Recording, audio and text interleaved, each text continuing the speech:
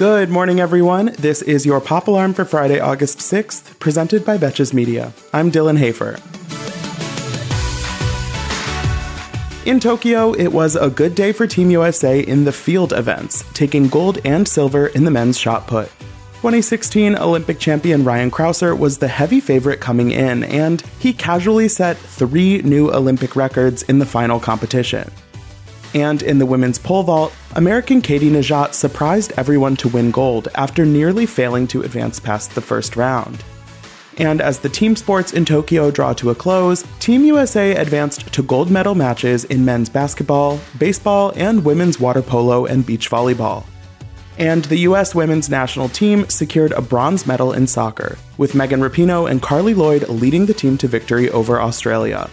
Next time you hear from me, the Olympics will be over, but I think I might have to start following pole vaulting. That shit is crazy.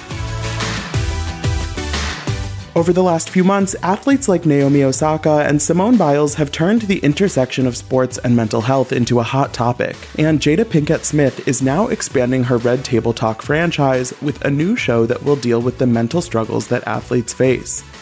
Called The Toughest Opponent, the new show will be hosted by former NFL player Brandon Marshall, who struggled early in his career before being diagnosed with borderline personality disorder in 2011. In the decade since, Marshall has experienced success on and off the field, and has become a leading mental health advocate in the sports world and beyond. While this new Red Table Talk spinoff might not bring us messy moments like Jordan Woods and Olivia Jade trying to salvage their reputations, I'm excited to see the roster of guests, and you can count on some powerful conversations. Kate Bosworth announced on Thursday that she and Michael Polish are separating after 8 years of marriage. And though Kate isn't someone I usually pay much attention to, her Instagram caption is truly a must-read. Here's an excerpt for your listening pleasure. The beginning is often the best part of love. Fireworks, magnets, rebellion, the attraction. The onset signals a wide-open expanse of possibility. Split a burger with someone when you are falling in love, and you can die happily knowing this is your last meal. Buy a bottle of whiskey and share shots. Pour me a waterfall. Play that perfect song on the jukebox and dance with someone you have known your whole life, though you met minutes ago. Inherently, we fear an ending, to lose what you have because you got what you wanted, to be attached to the expectation of the outcome, the great unknown. What if we chose not to fear, but instead to love?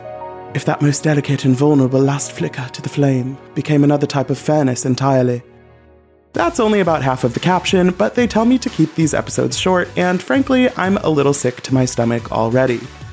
Best of luck to Kate and Michael and their burning furnaces, or whatever. And to finish off the week, we have a depressing but ultimately unsurprising update about Britney Spears' conservatorship.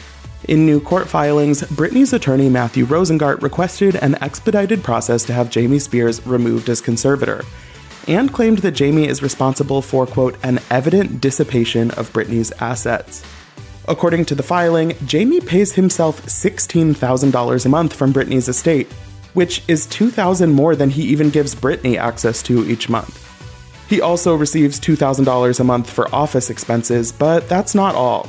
Rosengart also claimed that Jamie is expecting Britney to pay him $1.3 million to cover around 9 months of legal expenses, on top of all the money he already pays himself. I don't think any of us need to be convinced that Jamie Spears is a bad dude at this point, but to know how much he's scamming from his own daughter is especially gross. I hope Britney has a great weekend, and I hope Jamie has a terrible one. For more Pop Alarm, be sure to rate, review, and follow the show wherever you listen, and you can follow me on Instagram at Dylan Hafer for more entertainment stories. Until Monday, I'm Dylan Hafer, and now you're pop culture.